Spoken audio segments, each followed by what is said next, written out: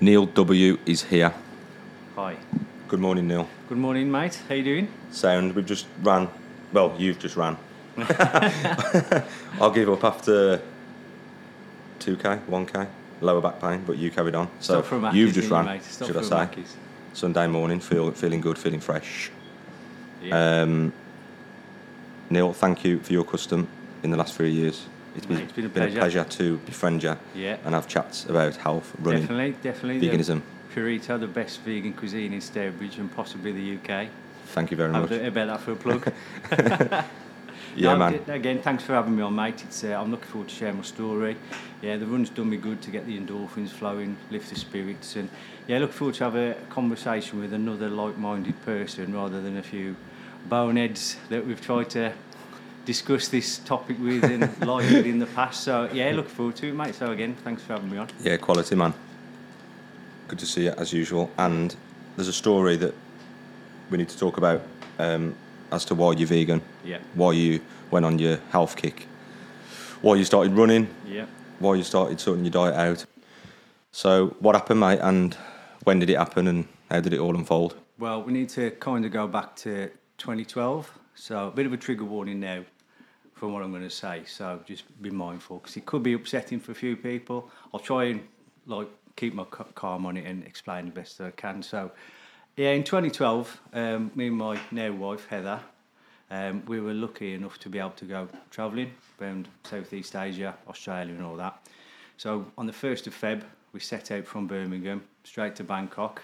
In a nutshell, we did a few days in Bangkok, then to Cambodia, Vietnam, Laos, back to Thailand, Singapore, then we got to Australia. So in a nutshell, whistle-stop tour, dream of a lifetime, partying every day, meeting great people, just experiencing amazing culture, and just not having a care in the world. Only worry you had to have in the morning was what colour swim shorts you were going to wear, and just taking it all in. But then we got to halfway through our trip in Australia, and I went to go and visit some friends who were doing their farming up there, and Heather, she went over to Perth to see extended family. And then whilst in a place called Bundaberg, I don't know if you're aware of it, I had the devastating news that sadly my dad had passed away. And it was hit me like a ton of bricks, because I was on my own. Like I said, Heather had gone all the way to Perth, and a lot of my friends who were there, they were currently working on the farm, so I was in the middle of nowhere, just completely shattered. And just absolute mind blown. I had to phone home, because it was the days before you had the technology that you have with iPhones now. So I had an iPod, which had Wi-Fi. I had my Kindle, which had Wi-Fi. But it's probably a lot different to travelling now than it was then, where you had to pay for everything. So it was quite expensive to get Wi-Fi over there, because Australia, it was one of the most expensive countries I've ever visited. So, but luckily, the Kindle that I had, it had 3G in it, so I clicked on it just for a bit of context to say, pass the time, and I had so many messages to call home, and I was like, what is this? So rang my mum, and she sadly gave me the devastating news that my dad had passed away of just like a sudden heart attack. And I mean, I'd only spoken to him about a week before or something like that. Just catching up, obviously providing loads of emails, and I knew that he had a bit of a health scare with angina, so we went up, cleaned up everything. He never drank, never smoked, but he was overweight, but he was just a normal bloke, but he didn't have the other voices of some other people. So he just had a sudden heart attack and then just passed away on my mum and dad's bathroom floor. So that basically, I mean, I wasn't close to him, loved him, but we shared lots in common. But again, trigger warning, if you lose a parent, I mean, you wouldn't want to wish it on your worst enemy. So, as I said, I was in the middle of Australia, managed to get hold of Heather. She came and flew back to us, and then we had to sort the task of getting back home, because we were on the other side of the world. It took about 2 days to get back, and then, so as you imagine, my world had come crashing down on me losing my dad.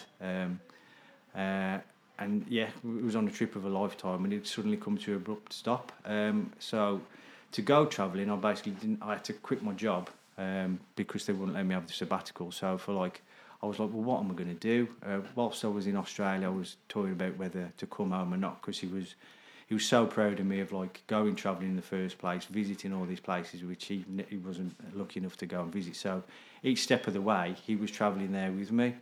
But then I got home and I said to Heather, I said, we've got to continue it. And she said, well, yeah, you need to, because we didn't manage to get as far as New Zealand. And my mum and dad, just before I got with Heather in 2010, they visited New Zealand and they absolutely fell in love with the place. And they said, if they hadn't had me and my sister when they had us, they'd have gone to New Zealand and probably stayed there and ended up being a Kiwi. That's how much they loved it. So getting back, I thought, well, I've got to carry on my journey just for my dad and following his footsteps to a place he loves. So after about a month back home, sorting out the funeral, making sure my mum was okay, because obviously she was on her own now, and she was basically kicked me out the door, said, you've got to carry on, don't let this stop you, you only live once. So so the start of June, me and Heather headed back out, and this time we went to Kuala Lumpur, and had 2 weeks in Bali, met up with friends there,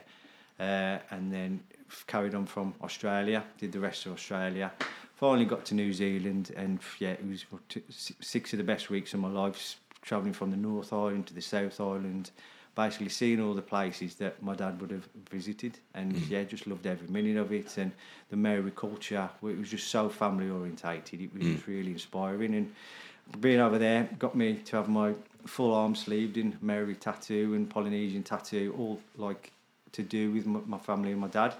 And then it was fantastic following there, but he was always on my shoulder. And then after New Zealand, we went to Fiji, another amazing place. Went to Hong Kong, ended up in the Philippines, 3 weeks there, which was a bit of an experience because that was a real developing country, real out your comfort zone in times. And then went back to Bangkok, had a few more days there, and came back home. And then it was back to reality really. Luckily got my old job back, but then this is kind of when the health kick started.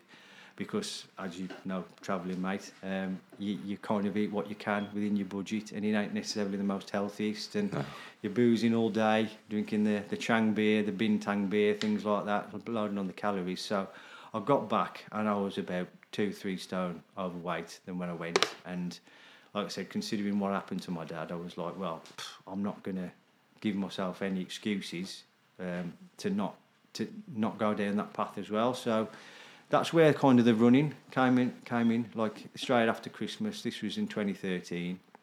I think, like I said about the trauma, I think losing my dad, it kind of affected me mentally as well. It made me a little bit obsessive, which I maybe have not really touched on. I had a psychiatrist therapy, but I've always been a little bit obsessive with everything. So even if it's one pair of coloured trainers, I think you'd have to have about 6 of them. There was a stage of things like that. So I was running most days to cut the calories, to lose weight, and then I got downloading MyFitnessPal to cut my calories down. Now this isn't probably the best way to lose weight, but at that time it was anything I knew. So I reduced my calories down to 13,000 every day, and I was eating the same meals. 1,300. Yeah, that's a lot. 13,000. How big were you? Christ. Well, I got back. I was about 15 stone. Within 6 months, I got down to less than 11 stone. Yeah. So, but that's from running and cutting down the calories. And I went on holiday in 2013 with the lads to Hideout, and I just looked like a skinny rake on all the photos. And I got back, and I was like, I look terrible. I've gone from one extreme to the other. So then that got me joining in the gym, where I focused on a lot of weightlifting, and then it got obsessive, looking how much protein you needed to eat. So it was just, I needed a bit of guidance. But then continued training, and I thought I was in good physical condition, but still eating a load of meat at the time, things like that, a lot of dairy products, which we'll obviously touch on later. But at this time, as I got back, I had another kick in the nuts, so to speak. That sadly, my mum was diagnosed with bowel cancer. So How far after was this? I think it was a few years down the line. No, it was about 6 months after. Oh, really? So I'll put it down to losing my dad. She died of a broken heart because she was just by herself. Now, she was a real fighter. She went through all the chemo. She never complained once. She to the very end, she was fighting. Because as a stubborn black country woman as she was.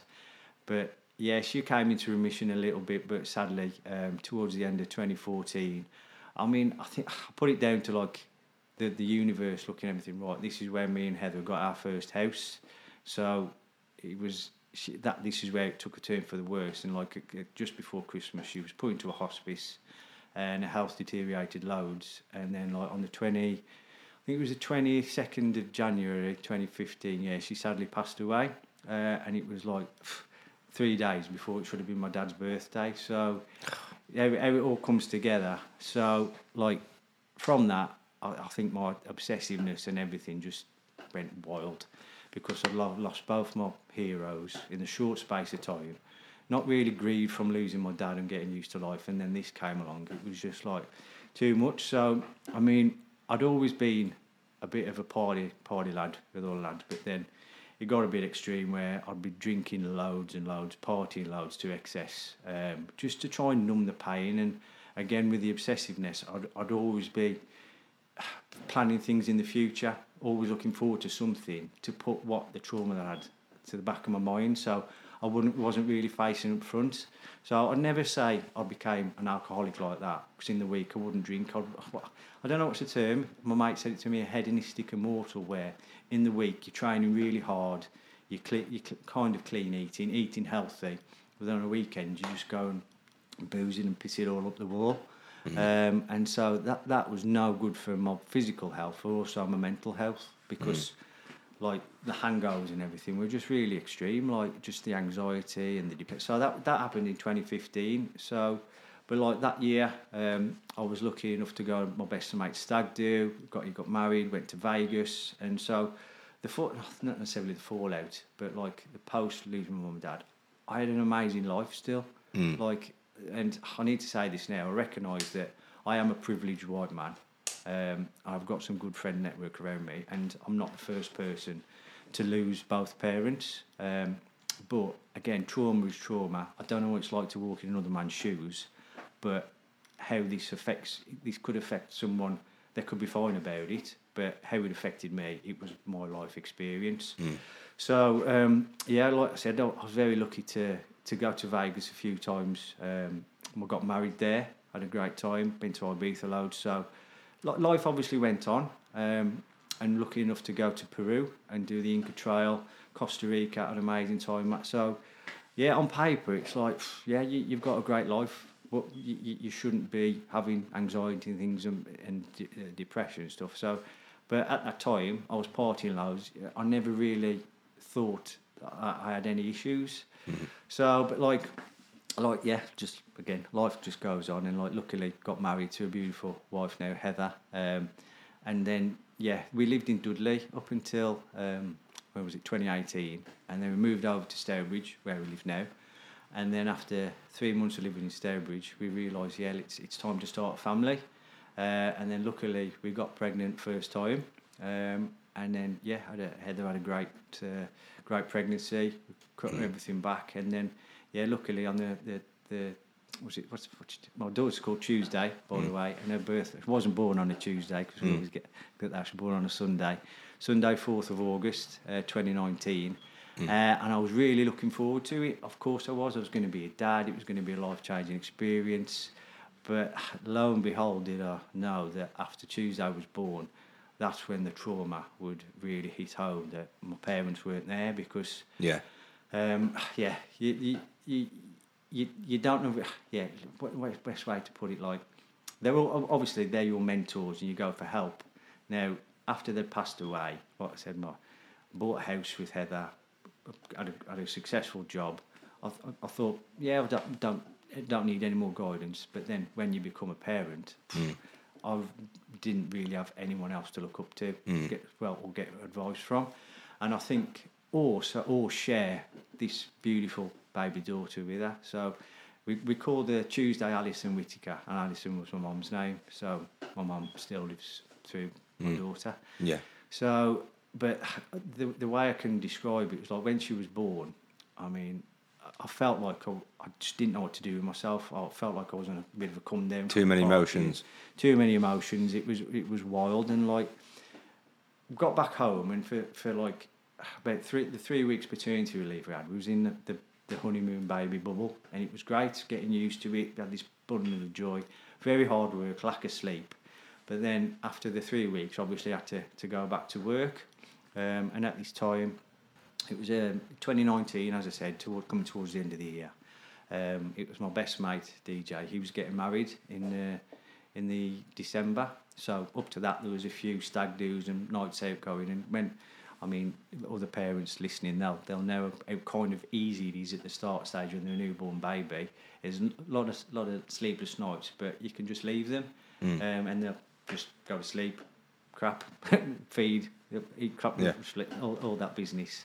So I was finding it difficult. I was having a bit of an identity crisis as well, trying to transition from, like I said, a bit of a party guy before, from the transition from lad to dad. So, and then, that was it. I lost my train of thought again. So, going through that stage, and went to my best mate's wedding, where he was lucky enough to ask me to be usher. So we took Tuesday and my wife along, stayed there, a lovely place in Gloucester. So I was trying to be the lad, be a dad, and the usher duties. And that weekend, I obviously had a skinful. And then come the Sunday afterwards, I had the most almighty panic attack. I just could not get out of bed. And I was, at that time as well, I didn't realise what was going on. I've realised that I had postnatal depression, because there was some times where I'd be putting Tuesday to bed, cuddling her, she wouldn't stop crying, and I'd be in floods of tears, just crying. I was like, oh, it's just the emotions or anything, but this went on for a long time.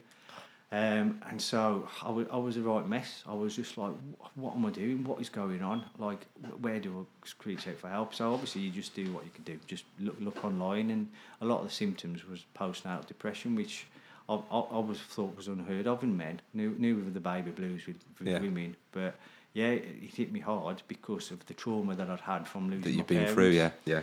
So from that, I was like, well, looked in the mirror, I was like, look what back, and I just didn't like what I saw. So I looked fit and healthy, but mentally I was all over the place. So I packed in drinking, cut it back loads, did kind of like just stripped it all back and just drank shandies.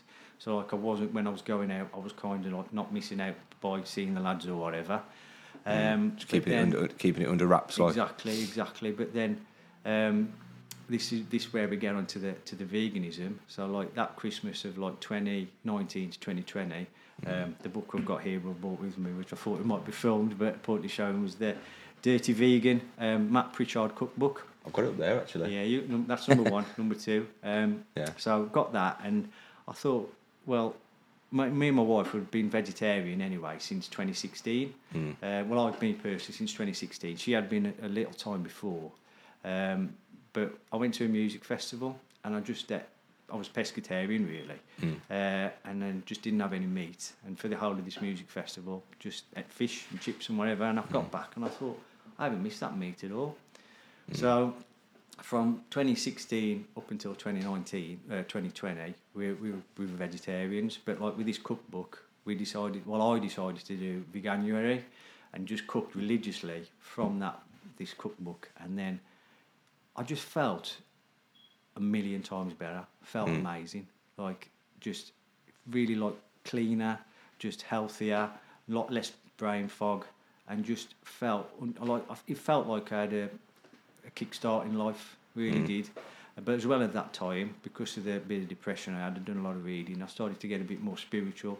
Started doing a lot more yoga, running as well, like we touched on. Well, I was a bit of a runner before, but not so much at this stage. So and then doing a lot of meditation, a lot of journaling, which really sorted me out. And then, so as we said, like as we quickly discussed before, the reason returning, I say, touching on one of your earlier guests on the podcast, they say plant-based, which I kind of refer to myself as plant-based as well, because I think the word vegan is a bit of an ugly word because it's got some of the connotations which we'll probably discuss later, where you say that and it gets people's back up. Where you say plant-based, it's, what's that? What's that? Tell me about that. So at that time for the month of January, so the 1st of Feb, kind of said I was vegan, and like I said, first of all it was for health reasons, but then went on to the ethical reasons, which I think we'll touch on in a minute. So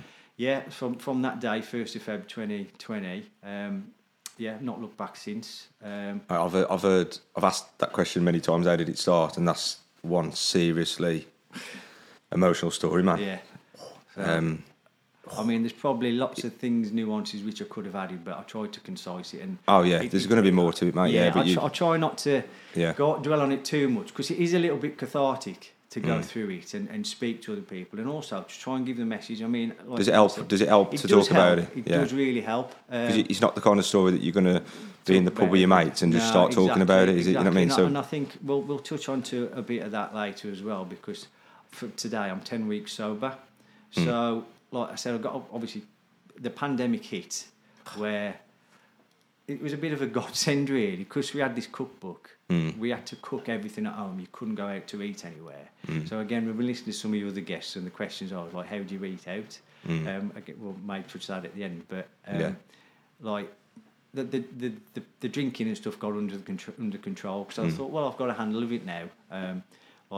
So when all the pubs and everything opened up, I didn't necessarily go back to square one, because I couldn't go to the party days like it was before. But when I did go out, it was like proper binge drinking until silly o'clock in the morning or whatever, not knowing when to stop. And then I've realised it's only within the past 10 weeks that I've realised that I didn't necessarily have a drink problem. I had a problem when I had a drink. But it wasn't like I'm drinking every day. But like I said, I could usually have 2 drinks in the house, sitting at home on a Friday, and I'll be absolutely fine. But it's when I went to a social event, like a gig or something, I'll be drinking all day, and then you get carried away. And so the next day, I'd be absolutely fit for nothing. I'd be just hung over to shit on the sofa, I realised I had a problem where my wife and daughter, they'd just go out for the day and just leave me to fester. But then that would be playing on my mind, and I'd be like, oh, God, I can't keep doing this. So I did dry January this year, and the last time I had a drink was the 4th of Feb. And then, just drinking all day. And I got back, I was like, I just don't want this anymore. I said, for the past month, I've been really clean and healthy eating, really present with my wife and daughter. And like that Sunday, I was just fit for nothing again. I was like, right, that's it, knocking on the head. So, in a nutshell, that's my health kick, from going from a meat eater, training loads, to a vegetarian, then eventually vegan, and now hangovers are bad enough. Yeah. When you get to a certain age, and to think what you've been through. Yeah. And to think how, I mean, you mentioned the panic attacks and that, and just feeling shit after a bender, and I can only imagine how harder it was to deal with that after the the pain you've had. You know what I mean? It's you definitely wow, it's mad, mate. Respect to you. Thanks. You've been through the wars, haven't you, man?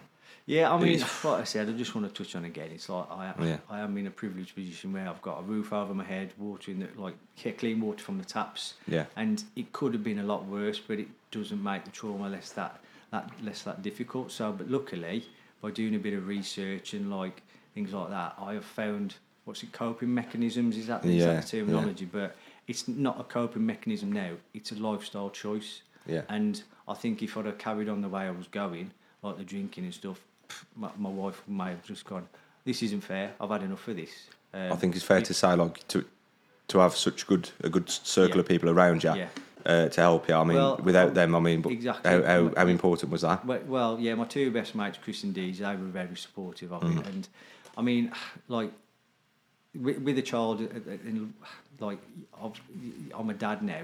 That's the main important thing. So that Tuesday, my daughter is my main priority, as well as obviously my wife Heather. So again, just touching on the sobriety a little bit, it's like I don't. People say, have you got a bit of FOMO from not going out and drinking? It's like, no. I use a quote that since being sober, I've listened to a lot of podcasts like Dapper Laughs. He's got one now, Menace to Sobriety, and he coined the term, I think, where it's not FOMO anymore, it's freedom of missing out, because you can go out and socialise a little bit, but then you aren't hanging the next day and feeling like crap, and you can still get up and do stuff. Like the run we've just attempted, where sadly Jake has done his back in and he couldn't continue, but I just carried on. But retired at 31. Yeah, but if I'd have gone out last night and had a skinful, the last thing I would have wanted to do is go for a run this morning. But this is why I like to plan things on weekends. Yeah. And it, you know what I mean? In the week, it's like you plan things. Do you want to go to the gym Saturday? Do you want to get for a run Sunday? And it makes you behave the night before, you know what I mean? And I do it on purpose, you know what I mean? Because otherwise, you think, I'll get a bottle of wine or something, and then you wake up with that dry mouth and you think, I ain't doing that, especially with this weather. But no, that's why it's good to book it in, man. Yeah. But back onto your story, mate. What made you think that, you know, was it just cleaning out your body?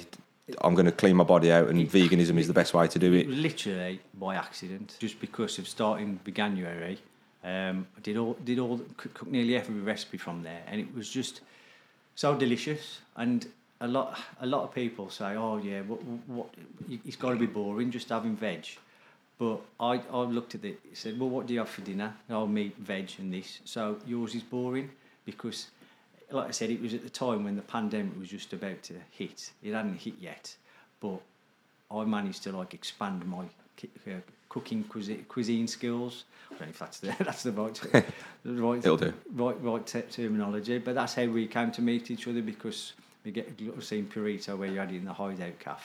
That's where I came in to chat about it, because I fell in love with cooking, and just from it became a new hobby, because you were using all these different ingredients that you'd never heard of before, and you were making some delicious meals, and as well it was better for your body.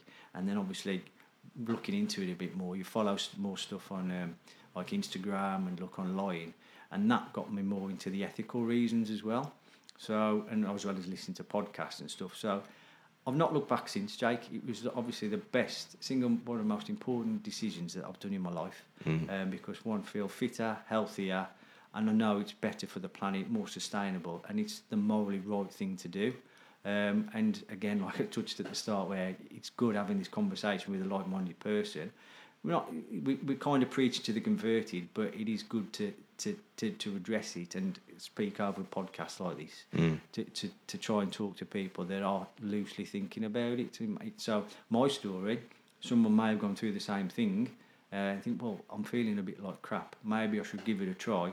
So that's one of the reasons why I wanted to come on as well, mate. Is try and give my story and a bit of inspiration, and a bit of help or thinking. Yeah, and you've told it well, mate. To be fair, because I nearly cracked at one point, mate. You talk about physical health. You feel better. You got energy. You run a lot, and all that. What about mental health? You've obviously had a horrible time, man. And I'm lucky enough to never have suffered with depression or anything like that. But I know it's a big problem, and I know many people nowadays do. How do you think your diet is linked to your head? Not knowing the full science behind it, mate, because that you could look online and go into a right rabbit hole. But I just put it that the veganism is one aspect of everything, and I think it was just more better living. It was one little aspect, but again, because I was doing the cooking, it was a good hobby. It was all positivity, and I think that's what has made it, giving it that rocket fuel up to for my mental health, really. I mean, don't get me wrong, there's no world without anxiety. I think that's just our human nature, I bought these books in to discuss with, because at the time I was kind of transitioning. I was doing a lot of reading. So I think being vegan, it does help, because of maybe some chemicals and stuff that's probably in the meat, and like the hormones, certainly like in cow's milk, which could potentially affect your mental health and things like that. So, but I just think the cooking, simply because it was a new hobby, that put me in focus, and it was a kind of form of meditation as well, where I could be mindful, enjoy doing what I was doing. Yeah. So it's not necessarily what I was putting in my body being vegan. It was the whole range of being vegan, the cooking and the ethics, because you know you're doing something better for the planet. It makes you feel a better person for it, and a little bit more righteous. But we like us vegans, plant-based, we are, say, better than a meat eater, because we know we are right, we are no do. But it's you're trying to tell that to someone without being preachy. It's very, very difficult. Yeah, it's hard to. Oh God, it's difficult, man. But I can only compare it to when I was 25, 26, and I'd hear about it, and it just didn't. Yeah. It didn't register with my brain. You know what I mean? So you can't really. It's so hard to kind of get that message across. Yeah. Well, talking about your books, mate. What books have you brought, man? Well, and talk us through a few of them. The first one was obviously the Dirty Vegan one, which is the cookbook. Kept you occupied in lockdown. But also that. It's Matt Pritchard, who was part of the Dirty Sanchez crew back in the noughties, who was just like bunch of nutters.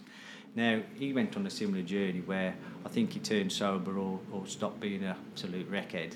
And he said, I don't know if he was necessarily an addict, but he's got a bit of an addictive personality traits, where he'd go from doing these extreme stunts to doing Ironman challenges. And that's something I would love to do, but with a child and just my lifestyle, it's something I'm probably never going to be able to do. So, but reading that got me into my running, where again, like he's totally vegan, and he did a Deca challenge where he did 10 Ironmans on the trot, and he single-handedly points that down to being vegan because of more research and less of the toxins in the body, and just how clean obviously the vegan diet is allows him to do that.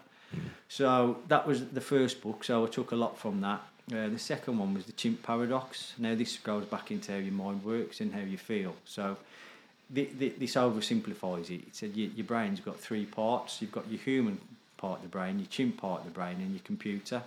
And it's the relationship that all have and how you perceive things in the day. So your human mind works at one speed, but your chimp mind works 10 times faster. So your human mind is where you can be rational and say, well, so if a problem arises, you'll think, oh, it's not a problem. But your chimp one, this is where your fight, flies and freeze. Fight, flight, freeze mechanism comes into effect. That's where the anxiety starts. I mean, I'm kind of paraphrasing because it is a quite complex book, but it's certainly worth a read. And how that affects your mind and how you're supposed to nurture it. So you realise life isn't fair. And like in my point, it's certainly not been fair. So what I've been through, so it's kind of like, well, you've got to deal with the cards that you've dealt. Yeah. So that was a big help. Thinking, well, again, it made me realise that I am privileged. I had a great life with my parents. They were so loving. Gave me so many opportunities. First and foremost, to be able to go and travel around the world. I formed my own house, a really good upbringing. And then I look back and think, Christ, look back when you was in the Philippines and you walk past a dead body on the side of a road just walking, and it's like, wow. It kind of, but again, it doesn't stop me from having the anxious thoughts. It doesn't stop your emotions being any different, you know what I mean? But then that's where you have to train your chimp mind, and I recommend, I'll lend it. It might let you have a... Sounds interesting. I have heard about it, man. It does sound interesting. It is great. So it's like a mind model. Obviously, has it helped you? It certainly has, mate. I mean, even so, like we've just been for the run this morning, I wouldn't say I'm an above average runner. I'm not like one of your other guests. What was his name? Sorry, Alex.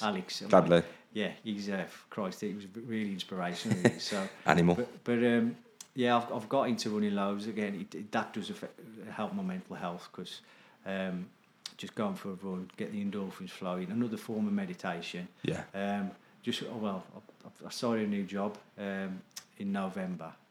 So I've not been able to do as much running as I wanted to because I have to commute into Birmingham now. But before, I used to set myself loads of challenges. So like for the Movember challenge, I've ran 10k every day for the month of November. So obviously over 300k. And the year before, I did 200k, but I just did a marathon on a Saturday morning by myself. But then using that meant the mind model from it helped you focus. to keep running, because you realise, well, don't quit. You can do it, just another 10 minutes. So, so that was really, really good book. From going into veganism and plant-based, you've obviously get into different forms of media. So obviously podcasts, started listening to Rich Roll, which we touched about, who's another ultra runner and a big plant-based advocate. And so he has some amazing guests on. And so I read his book as well. So he did another, in the Hawaiian Islands, he did 5 Ironmans on the trot. And so he's just really, really inspirational as well. And also his book's called Finding Ultra. And the last book I've got is called Meat is for Pussies by a guy called John Joseph. And I never did that. Yeah, I'll lend you again, mate. It's an amazing book. I'll just read the back of it. So John Joseph is the front man for the legendary punk band, the Cro-Mags. He's an Ironman triathlete and has been strictly plant-based for 30 years and counting. And he used to be an absolute mental drug addict that turned into a Hare Krishna. And his story is obviously more mental than obviously just mine. But he's been a real inspiration. And his book has helped so many other people to try and transition from eating meat and dairy into being plant-based. Because, as we might touch on, mate, it is difficult for people to stop doing it, as we've discussed about some of your pals that you've got on, where there's that much vegan food out there now. It's not necessarily healthy and things like that, but you've got to try and inspire people to start somewhere.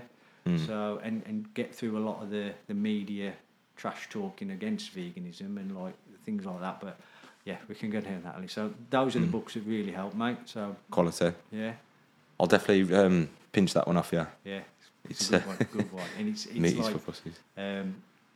Yeah, he's a proper New Yorker, and the way he talks in it, you can't really relate, but you think he's a bit badass. So. Yeah. But yeah, he's in his 50s, still I believe he's still doing Ironmans, and he's all down to being plant-based. Yeah.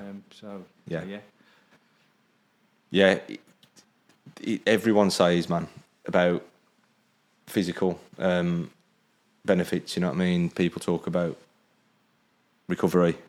Being the main one, especially with endurance athletes and stuff like that, and like this geezer here doing Ironmans and stuff. But I think more importantly is the mental side, and that they say there's a lot of intelligence in your gut, and it links to your brain and how you think and how you feel. The gut to brain relationship, they say it's your third brain, don't they? Yeah. Yeah, something like that. Yeah. Third brain, because a lot of the hormones are actually created in your gut. I mean, we can touch on it. When I did it, I'm planning to do this clean again. That's another book. I think we did this. Looked at that book before turning plant-based vegan. A guy called Alejandro Younger. I don't know if you've heard of that. Me and my wife are planning to do it again. This 3-week cleanse, where you kind of just. It's the first time we're doing it vegan. When we did it before, I think we were pescatarians. So it's eliminating a lot of crap from out your diet. So you proper clean eating. And I'm looking forward to do it, because again, if anyone's a parent, you know how difficult it is to try and keep on top of things. So I can imagine. Sorry from repeating myself, but all part of the cooking, it got great when we had the time in the lockdown. But as my daughter's got a bit older, she wants to play a bit more. Got less time, haven't you? Got a lot less time, so a lot. I mean, we got the Bosch Boys books, loads of others. So they're amazing books, but some of them, because it's being vegan, it's a little bit more complex than just chucking some chicken nuggets in the oven, if you know what I mean. Yeah. So, but this is the problem, innit? It's having, you go to cook something. I'm all right, because I've got everything. I'm lucky, I am, and I understand that people haven't got things around them, such as red wine vinegar and all these little things. You can not put them in, you know what I mean? But it's annoying when you go to cook something and it says, you got to put this in, or you need cornstarch, and then you're like, is cornstarch the same as corn flour? Yeah. And then you start Googling stuff and you think, bugger it, I'll just chuck some nuggets in, like you said. But it's, it is hard. It's hard to do. You've got to plan, and you've got to get things in your cupboards, and you've got to buy all the bits and the bobs and all the spices. Once you've got it, it turns into a little hobby then. Well, as we just said, mate, I think that's where my obsessiveness and OCD is a bit of a superpower, because I think, we need to get that. So we've got them all at home. Yeah. And again, touching on one of your earlier guests, where they said it can be expensive to be vegan. It is if you just buy the vegan food from the shops. If you kind of buy fresh stuff each week and just cook it there and then, that can be expensive, but it's just a bit of planning and a bit of thought. It's easy. Would you say that your cravings and like your addiction, if you like, to crap food, because everyone to an extent has got to be, I think is it cured? Do you think like you crave more healthy things now? You crave more whole foods than certainly, mate, certainly. I mean, you're never going to be 100% perfect because, again, like as I said, with being a parent, come Friday night, you've worked all week, you have to look after a child. Last thing you want to do is put together a 2-hour nice meal on a Friday night. So that's when we usually have our cheat meal.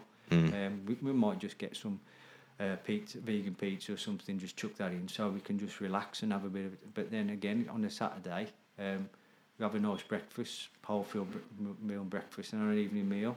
And then, like I said, what we tend to do is every Sunday morning I'll sit down with the cookbooks. I mean, here's a tip if anyone is trying to just plan your meals, then you can write down exactly what ingredients you need, and you're not just buying stuff to just chuck in the fridge, which can sit there for ages. And you say, cook one meal. And this is how it works for me and Heather. We'll cook a meal which is for 4 people. We'll have the meal on the night, and the next day for lunch we'll have what's rest. And then you can cut your costs down. So you're not buying however many meals a week that you have. So yeah, that's how we found to. But again, with the standard of living now, a lot of the prices have gone up for food. So it is tough for people. And again, I think, as we said earlier on our run, mate, about like us vegans at this lower level, so to speak, day-to-day life, we can only do so much. But I think it's the bigger organisations, they need to do a lot more. So I mean, from going through our research, you've heard of food deserts. So like, certainly like in America, like if you've got a small family, not on a low income, and the cheapest place to get food is an off licence, that's when it can become expensive and difficult for people to actually turn vegan or whatever because of just the surroundings. So yeah, I'm been a bit off tangent there, mate. But this is where like one pot cooking's got to come in. Yeah, and I can cook about 120 meals in a day if I really went for it. I'm not saying I'm not saying I'm going to turn around to someone and say you should be cooking 120 meals a day, but it is possible. Like I can cook, 60 meals in 2 big pots in probably 3 or 4 hours. Yeah. And if people could learn how to do that and just get everything ready and prep and just you can bang out some cheap meals for the whole month. You know what I mean? You can bang out 2 weeks worth of meals in half a day if you planned it properly and you went for it. But it's just having that knowledge to do it, innit? And I think people say to me, "Oh, I tried it, but I couldn't do it because of this and that." So I understand that it's hard, but you can do it if you just put 3 hours of your Saturday morning aside to go shopping and buy everything you need. That's it. And if you don't do it, you're going to come unstuck. Just touching on there, mate, I think it's the knowledge and it's kind of the discipline. And I think people are a bit lazy if they don't want to do it. Oh, yeah, laziness is the... But, like, I think if the people were to stick to it, the penny might drop. Like it did it kind of did with me with feeling healthy.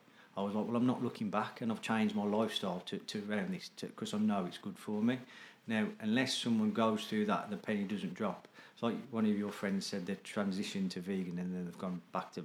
The penny might not have dropped for them to make that change. But, I mean, I've not really inspired anyone to turn vegan. I've spoke about it. But a lot of my circle of friends, they're just set in their own ways and they like what they like. And I think it's one of them, unless you're willing to... Unless something affects you like watching a documentary is thinking, I need to change. Unless that happens, people aren't going to change. And I think that is the battle vegan advocates and people like us have the challenge to try and inspire people. And it's a big challenge. What's the best thing about being vegan? What's the worst thing? Oh, the worst thing is trying to buy some decent shoes. Because again, I say I'm plant-based because you have to live in the world you live in. I eat the vegan diet, but I've still got leather jackets at home which cost a lot of money, so I will still wear them. So I'm a bit of a hypocrite. But the cow would be thankful that you still wear them. Yeah, well, exactly. It's that point. You might as well. Yeah. Well, that is the argument I've had with some people where I've turned up to the pub. Hey, I thought you were vegan, mate. What, you got a vegan, like a leather jacket on? Just tell him it's fake leather. Well, I could say it's fake leather, but I don't want to be a liar. I'm saying, well, I've spent a lot of money on this. I'm not going to be stupid and just throw it away. You know what I mean? It's that is even worse because the cow died for me to throw it away. So that's the worst thing. Trying to buy somewhere.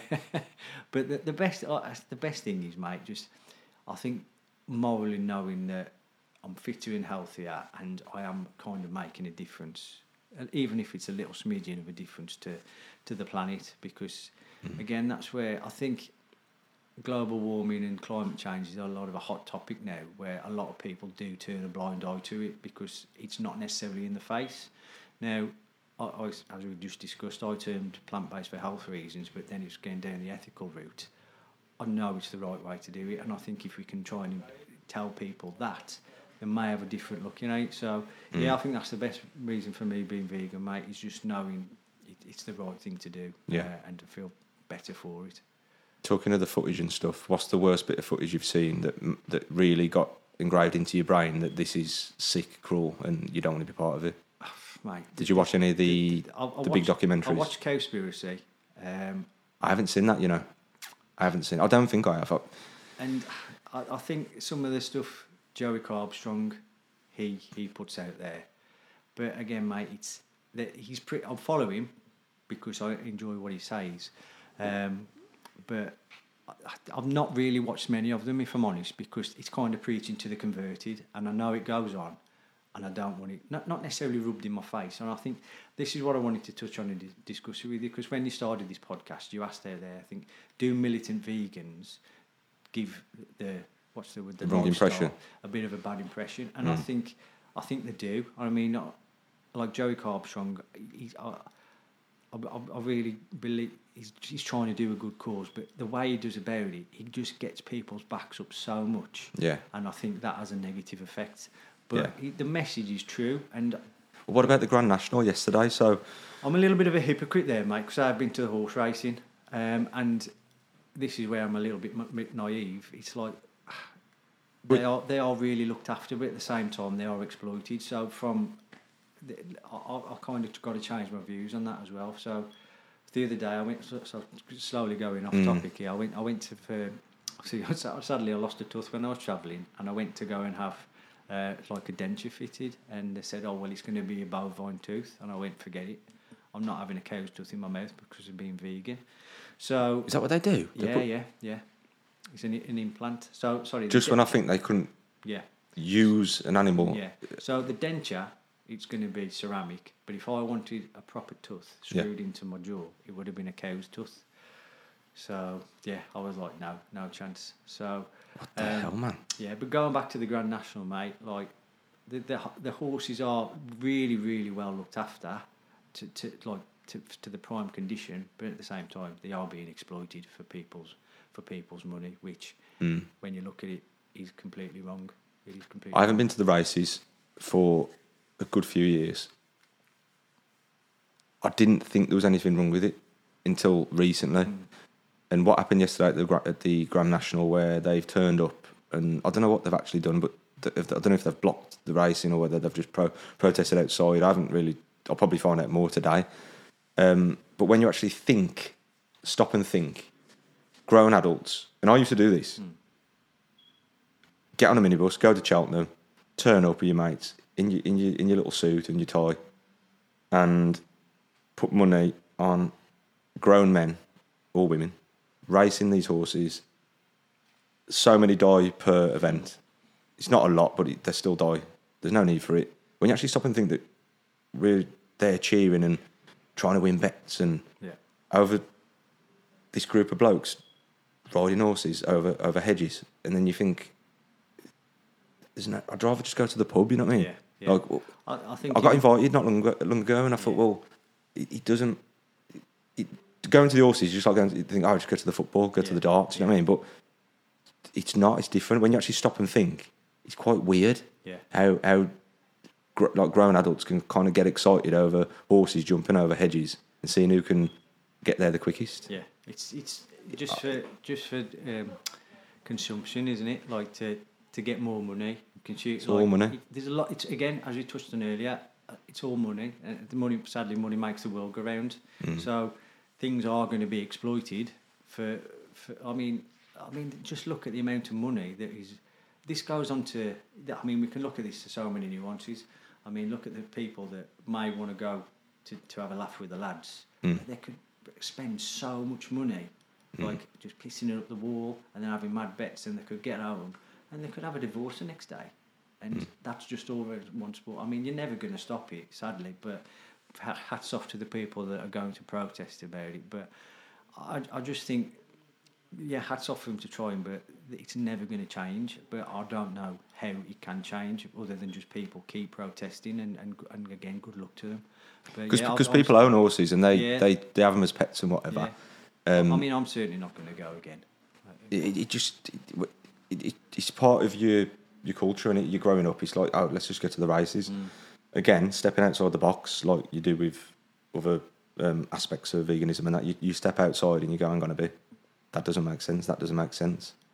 But horses die, and they say, well, yeah, but they don't need to, do they? Like, if you've got a pet horse and you look after it and you feed it and you ride it, and people love horses like they love the pets, why would you then go and fund that industry now, which obviously kills them day by day? I don't know what the stat is. Someone said yesterday, there's like, I don't know, there's not a lot, but they still die. You know what I mean? They still die.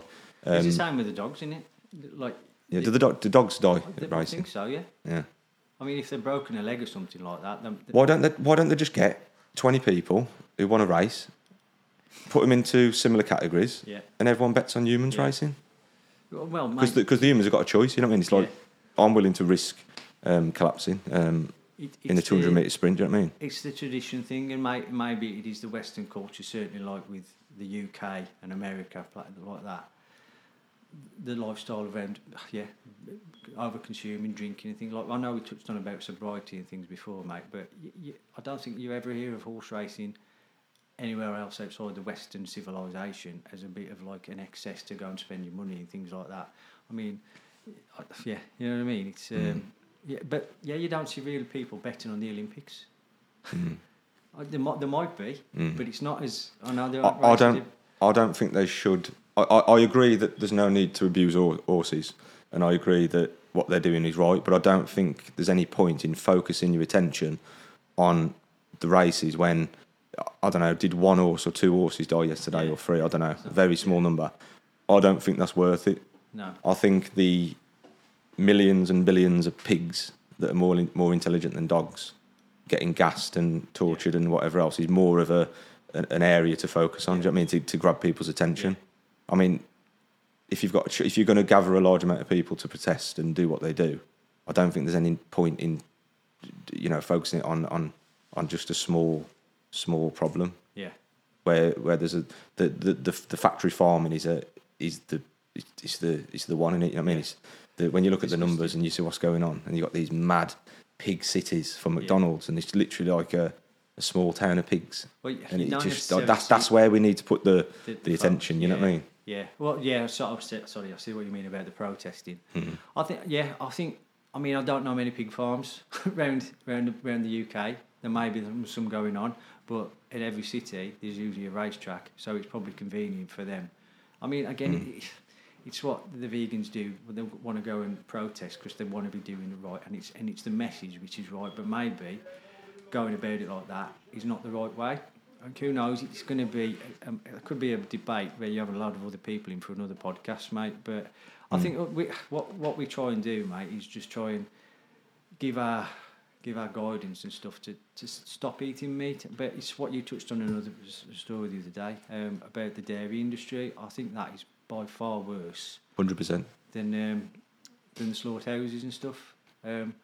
Because, how do we explain this? But like, at the slaughterhouses, they are put out the misery. They are sentient beings who have just been bred for that. But the dairy industry, where these poor cows are being just artificially impregnated, pumped full of hormones, just to keep the milk flowing, just for Joe Bloggs to have on his cereals in the morning. But they don't see that. The Joe blogs on the street, they go, oh, it tastes nice. So again, it's like the Joey Armstrong's, the Earthling Head. That they've got two approaches for it. Joey Armstrong's very militant, where Earthling Head can be kind of, and he's so what's the word? Articulate about it, and I think his way of doing it is far better than going to someone to protest. Yeah. But again, sadly, the dairy industry, it's got so much money going into it. I don't think it's ever going to stop. My brother sent me a video earlier. A calf has died outside on the field. I think he's in Wales at the minute, or somewhere like that. Somewhere with field, and he's staying in a cabin. And he said a calf has died outside, and the mum's been mooing all through the night and licking it, and it's on the floor.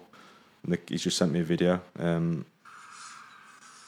The cow is just licking the baby there on the floor all night, trying to obviously get it to wake up and that. Think, oh yeah, it's just food. Apparently that's worth a latte. You know what I mean? Yeah. I think I'm gonna try not to go down this path, but yeah, I thought I'd just show you the video, you know. And God, man, yeah, Matt, I've got a question for you. You love your cooking. Yep. You got a few cookbooks. You've done what, 3-4 years of vegan cooking. Yep. First of all, what's your favourite vegan dish if you was going to live on one forever? And also, what does a day of eating look like for you, like a typical day, morning till night? Oh, my favourite dish now. That's a tough one. Wow, there's too many to choose there, mate. Too many to choose. You're on death row. You got one. They bring you one meal. What is it? On death row, mate. It's got to be a vegan pizza. Yeah. That's a good question, actually. What's your? I don't ask many people this. What's your? We go Papa John's. What's your favourite pizza? Ronnie's up there. Oh yeah. Yeah. Ronnie's all day. But if we're eating out, certainly. But my favourite vegan dish, it's got to be some kind of like Thai curry or something like that. Or I've got quite going to the katsu curries now, where you get some aubergines or some tofu. You fry it off first with a bit of corn flour on, and then you make the curry sauce, and then have it with some nice jasmine rice. Yeah, that's smashing. Okay, I had we went over Church Stretton the other day, and there was a pub. You know, and you pull up, oh God, I'm probably going to end up having chips here or something. Yeah. And we went in, and they did this aubergine steak. Yeah. And it was unbelievable. It was with pistachio sauce or something like that, dried onion, like crispy kale, and it was one of the best things I've ever tasted, man, honestly. And I had to go into the chef, man, and tell him. Yeah. I was like, that's interesting, mate. Somewhere over like Church Stretton, because it's like a little village somewhere. I can't remember.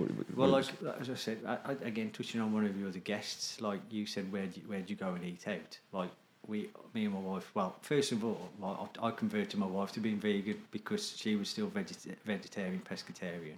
But after so long, I was in like, have you seen this? Have you seen this? And cooking it, she said, fuck, I've got to go vegan as well.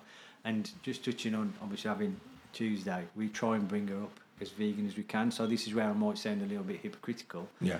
But she does eat cheese because any other parents out there know how difficult it is to try and get a child to eat at the best of times. So but then we're slowly getting on to the cathedral city. It's tastes just the same, but she's never had any meat. But she does have a bit of fish every now and again, just because it's just easy for her. But and we do give her a lot of the green cuisine. So me and my wife, we try and eat as most. We don't try not to have the only processed stuff we have is maybe sausages or tofu and a bit of tempeh. But then again, we do have like the artificial meats and stuff, which are getting a lot better now. But again, with the Beyond Burgers and things like that, we tend not to have them, mate, because for the additives and everything in them, they're not necessarily healthy. So if you have them once a month or something, it would be that.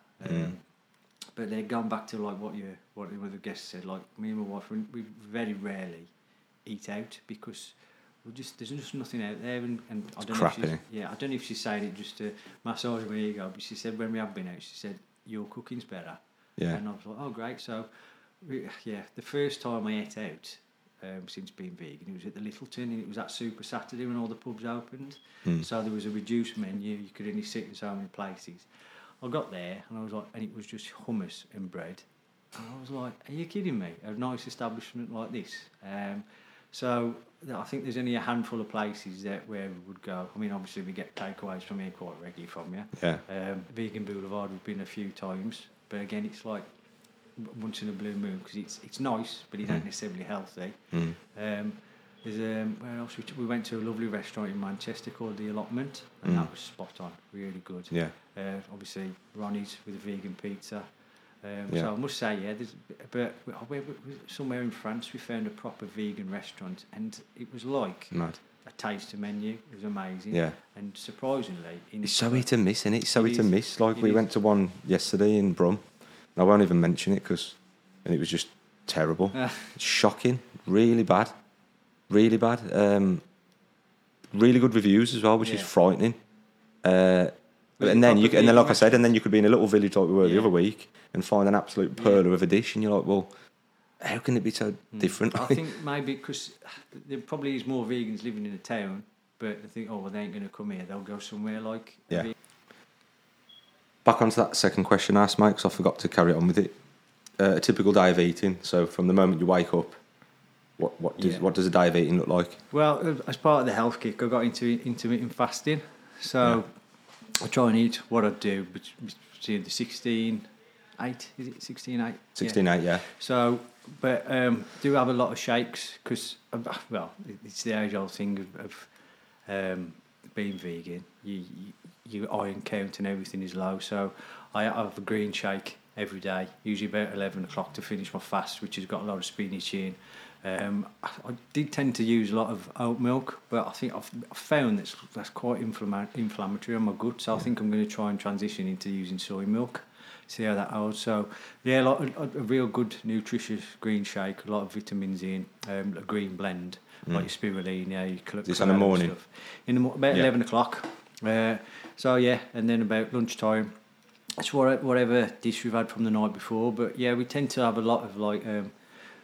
not so much pasta dishes, but a lot of rice to my my wife's sick of it now, but a lot of like tasty veg dish, a lot of like Mediterranean cuisine, like a lot of chickpeas.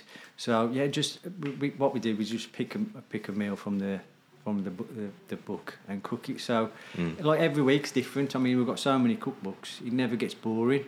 And then like on an evening on a night, it's usually something like a rice dish, a curry dish, stir fry, very similar stuff, but changing up the veg and the seasoning that we have with it. So, and then on a weekend, we do cheat a little bit on a Friday night, but then on a breakfast, we don't do so much of the fasting on a weekend just because you're not necessarily much of a routine. We have a lot of oats. Really enjoy the oats because it's just so cheap as well for you. Really good for you. But I think the vice is a sausage sandwich. We have a lot of baked beans. You know what I mean? Just love it. So I mean, I know you've had some proper good chefs on here. I'm never to that calibre, or to yourself, mate, from some of the meals you put together here. But ain't that good? Yeah. But yeah, I mean, dabbled in like making a lot of seitan to do my own nonna kebabs, so put a bit of a plug there. I ain't tried doing any tempeh yet, but yes, I mean, just the cookbooks that you get now, they're so versatile, and some of the meals you can have, if you were to cook that to a non-vegan, it goes, oh, I'd eat that. It's like, well, why wouldn't you not eat it, mate? It's still food, it's still healthy for you. So, but yeah, I mean, a lot of the cuisine we probably go to the most is a lot of Indian food. Yeah. So yeah, because of their religion as well, they don't necessarily eat a lot of meat over in that part of the world. So yeah. A lot of lentil dishes and whatnot. Yeah. I do love lentils, man, in a curry, chickpea, anything, man. Any vegan dish in an Indian I'll have. It's just beautiful, man.